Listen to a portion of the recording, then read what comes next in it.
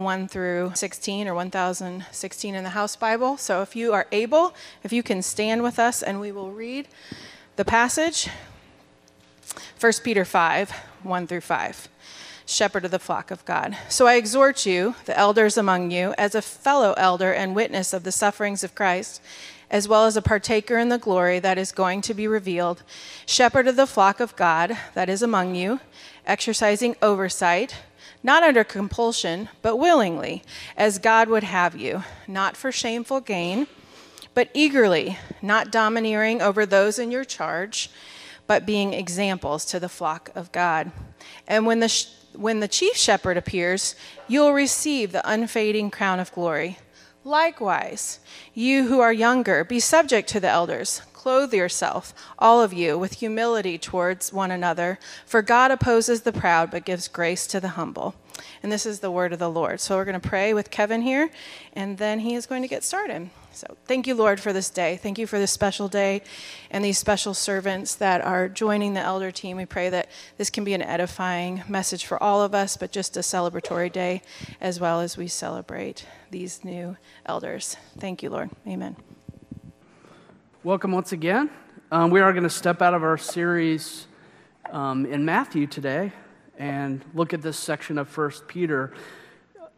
Sarah mentioned the reception over in the activities building. I had this idea. I said something to my wife, and I was kind of anticipating, a few snacks, and it kind of got really blown up, and so now it's a borderline meal. So if you're wondering, hey, we have little kids, and they're really cranky today because of daylight savings time, I need to get them food, trust me, there's food. So please join us and celebrate afterwards. If you're joining us for the first time this morning, you picked a really great day. You're jumping in on an important family gathering, and we're glad that you have. According to Scripture, the church is meant to be led by a group of leaders called elders, and today we are going to add 2 more men to our team.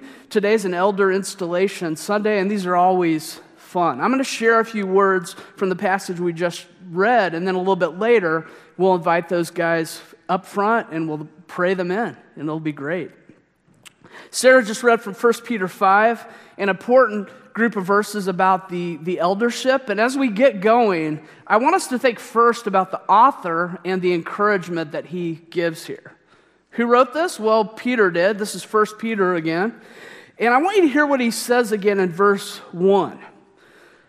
He writes, "So I exhort the elders among you as a fellow elder and a witness of the sufferings of Christ, as well as a partaker in the glory that is going to be revealed." Now think about what our guy Peter could have said. Hey, elders of those churches in Asia Minor, it's Peter here, an apostle of Jesus. Actually, I'm the OG apostle, right? Who got to see Jesus transfigured on the mountain, who got to see him after he was raised from the dead. I have some words here that you really have to listen to. He could have said all that. But catch what he actually says. He doesn't call himself an apostle, but he says, I'm a fellow elder, a fellow church leader like you. He doesn't talk about witnessing Christ's glory, at least not yet, but rather his sufferings. And think about that one for a second. When he did see Christ's sufferings, when he saw his Lord on the cross, what did he do after that? Well, Peter betrayed him, right? So he wasn't the great witness, but he brings it up. Peter here, he doesn't create distance in this letter, but closeness. He doesn't come across in arrogance, but rather humility. He makes himself vulnerable here. Yeah, he took in Christ's sufferings with his own eyes, and he realized those wounds weren't just for them, they weren't just for us, they were for him, and he had been changed by them. So therefore, Peter can look ahead to the future with confidence, believing, as he says here, that he'll be a partaker in the glory that is going to be revealed. The apostle here launches with some words of encouragement to men like me, guys like you, Darren, Aaron. God can use humans, sinners like us. In fact, the Lord delights to do this. That's his plan. 2 Corinthians 4 puts it, to use jars of clay earthen vessels, showing that the surpassing power belongs to God and not to us. And the Lord gives us an important posture of an elder here. The main one, humility, right? There's nothing more important than that. That elders be humble, realizing that we're objects of grace through and through, like that passage in Ephesians we just read. And having that reality impact our ministries day by day. So here are words of encouragement for elders, like our two guys that we're going to bring up here soon today. You don't have to be special. In fact, it's better if you're not. There's also a reminder here for all of Christ's church. Your elders are just guys. They're just men. They're sinners like everyone else. They're human. They're fallen. Yes, they're supposed to be an example, and there'll be more on that in a bit, but they're not perfect, right? I don't feel like very much most of the time. So let me just be vulnerable with you here like Peter, and I would just say, let us open up to you, and I would just say, handle that openness if you could with care.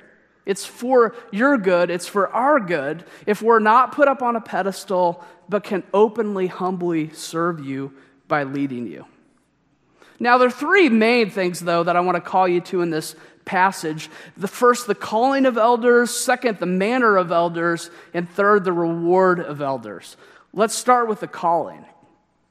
Now, in the New Testament, there are three titles for the same group of men that are called to lead each local church. They're elders, pastors, and overseers. And we see a form, at least, of each of those right here in this passage. And each gives us an angle on the calling of this group of leaders. Elders first. We see that here right in verse 1. Now that, of course, emphasizes the spiritual maturity of the team. Now, I don't think that means that the leader has to be older, but just mature in the faith. It's not a bad idea, sorry, Jeff, if the guy has a beard, but it doesn't have to be a white beard. The word pastor means shepherd, and we see that term in verse 2. What do shepherds do? They care for the flock. That's what elders or pastors do in the local church. There's so much that I could say here, but I'll just emphasize two things. Protection, right? Watching out for wolves, keeping the sheep safe. We'll talk about that more next week in Matthew. Protection, provision, feeding the people of God, right? And primarily that refers to teaching.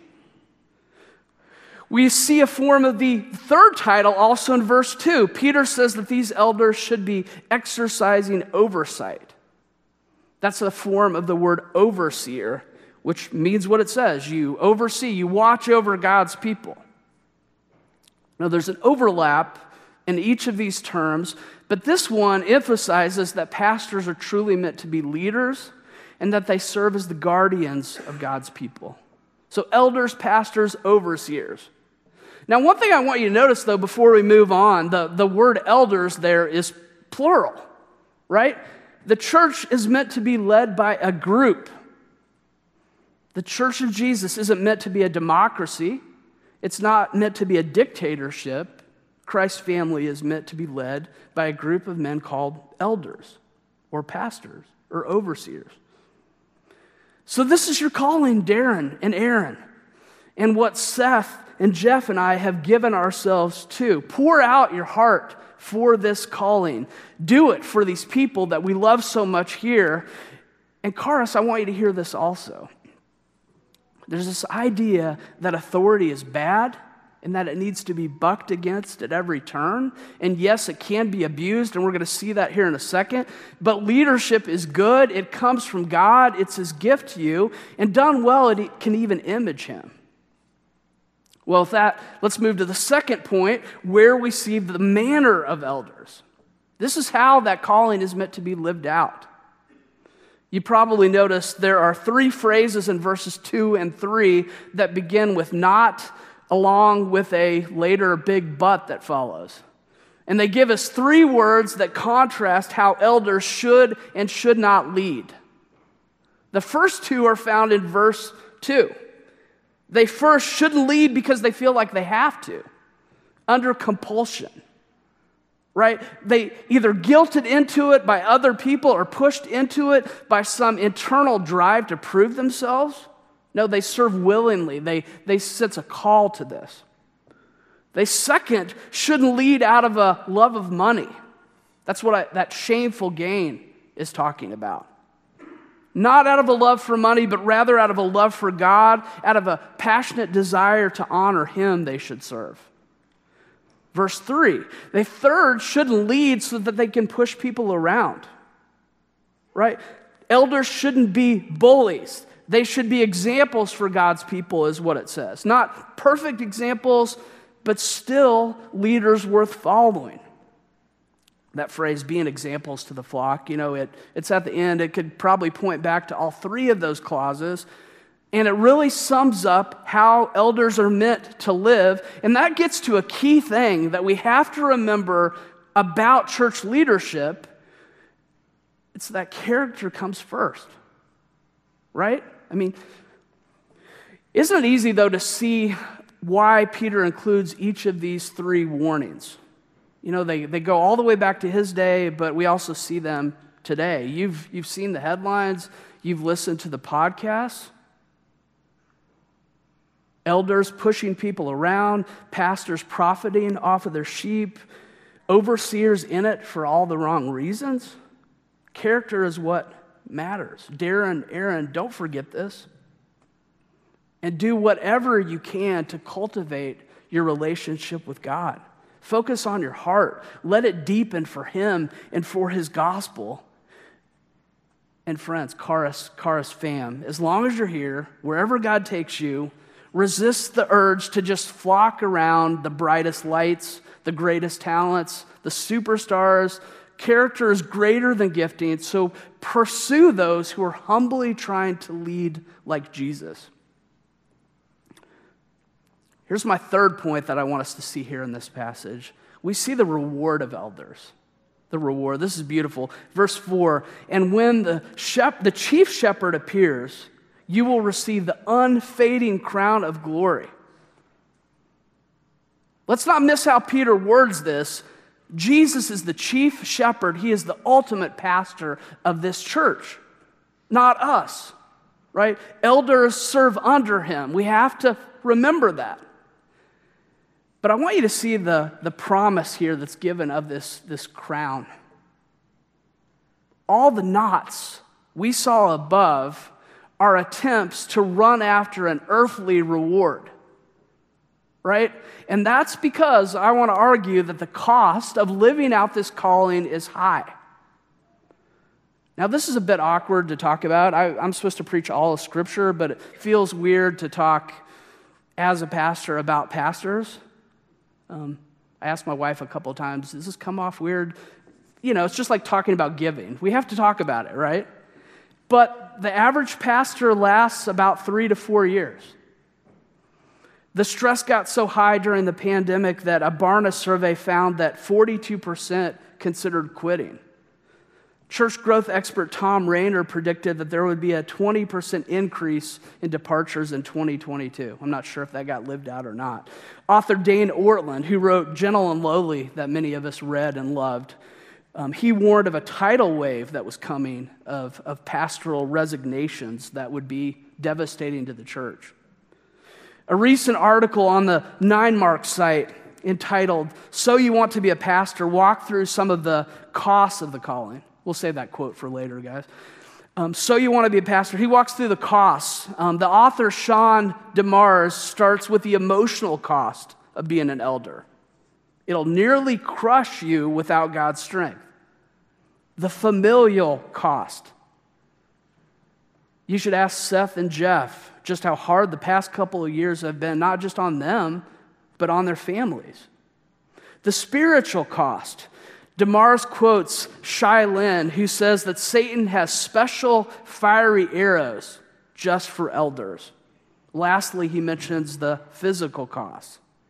He points out, he jokes about those before, after, photos of presidents that you've seen, and how it's not that much different for church leaders. The sleepless nights, this constant stress. It leads to a lot of gray hairs and, sadly, often to expanding waistlines. Trying to work off some pounds from that myself. So you want to be a pastor, guys? No, what I want you to hear, the point is that it's worth it, right? Read that verse, that promise from Jesus. God says through Peter here that there's a special reward for those who faithfully serve. And I want you to hear that, guys, and cling to the promise that our current team clings to, that God sees, He hears, and it'll be worth what it costs. Church, again, feel kind of conflicted talking about this. But could I be even more vulnerable here and even challenge you a bit? And let me just say, I feel so blessed looking at all of you today. Don't misunderstand this. But if Satan is about destroying the elder team and God is about rewarding this group of guys, what team do you want to be on? Here's the full tweet from Ortland that has led to a lot of conversation and panic. That was that quote that was up there earlier. He writes, "A tidal wave of pastor resignations is coming in 2022, but that wave can be greatly lessened by the most powerful gift a congregation could give, the ministry of encouragement. Not more vacations and higher salary, but ordinary, specific encouragement is what will keep him afloat." So what I would encourage you, Karis, is Darren and Aaron jump into this group to try to help them even experience some of the rewards of their service here and now, and to do all you can to not make it harder than it has to be on them. Kind of on that note, as we draw to a close here, I want you to think with me about the hearers of these words and the response that God desires. Did you catch verse 5? Peter writes, "Likewise, you who are younger, be subject to the elders. Clothe yourselves, all of you, with humility toward one another, for God opposes the proud but gives grace to the humble." What's the Spirit telling us to do here? To submit to your elders. And just so you know, that includes me also. To be humble, not proud.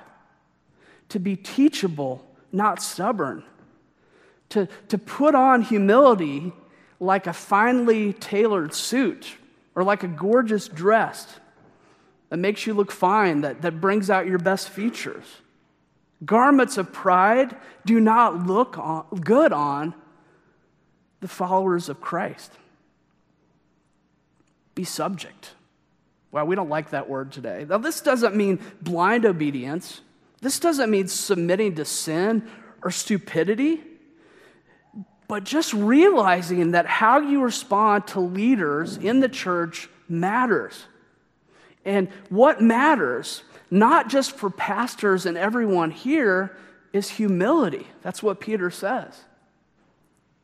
The encouragement here isn't to just lead like Jesus, it's to follow like Jesus. What? Follow? Maybe you don't know this. Jesus gave himself to his Father's plan. He prayed in the garden, "Not my will, but yours, Father." I mean, he's the chief shepherd, but he's also the lamb who gave up his life.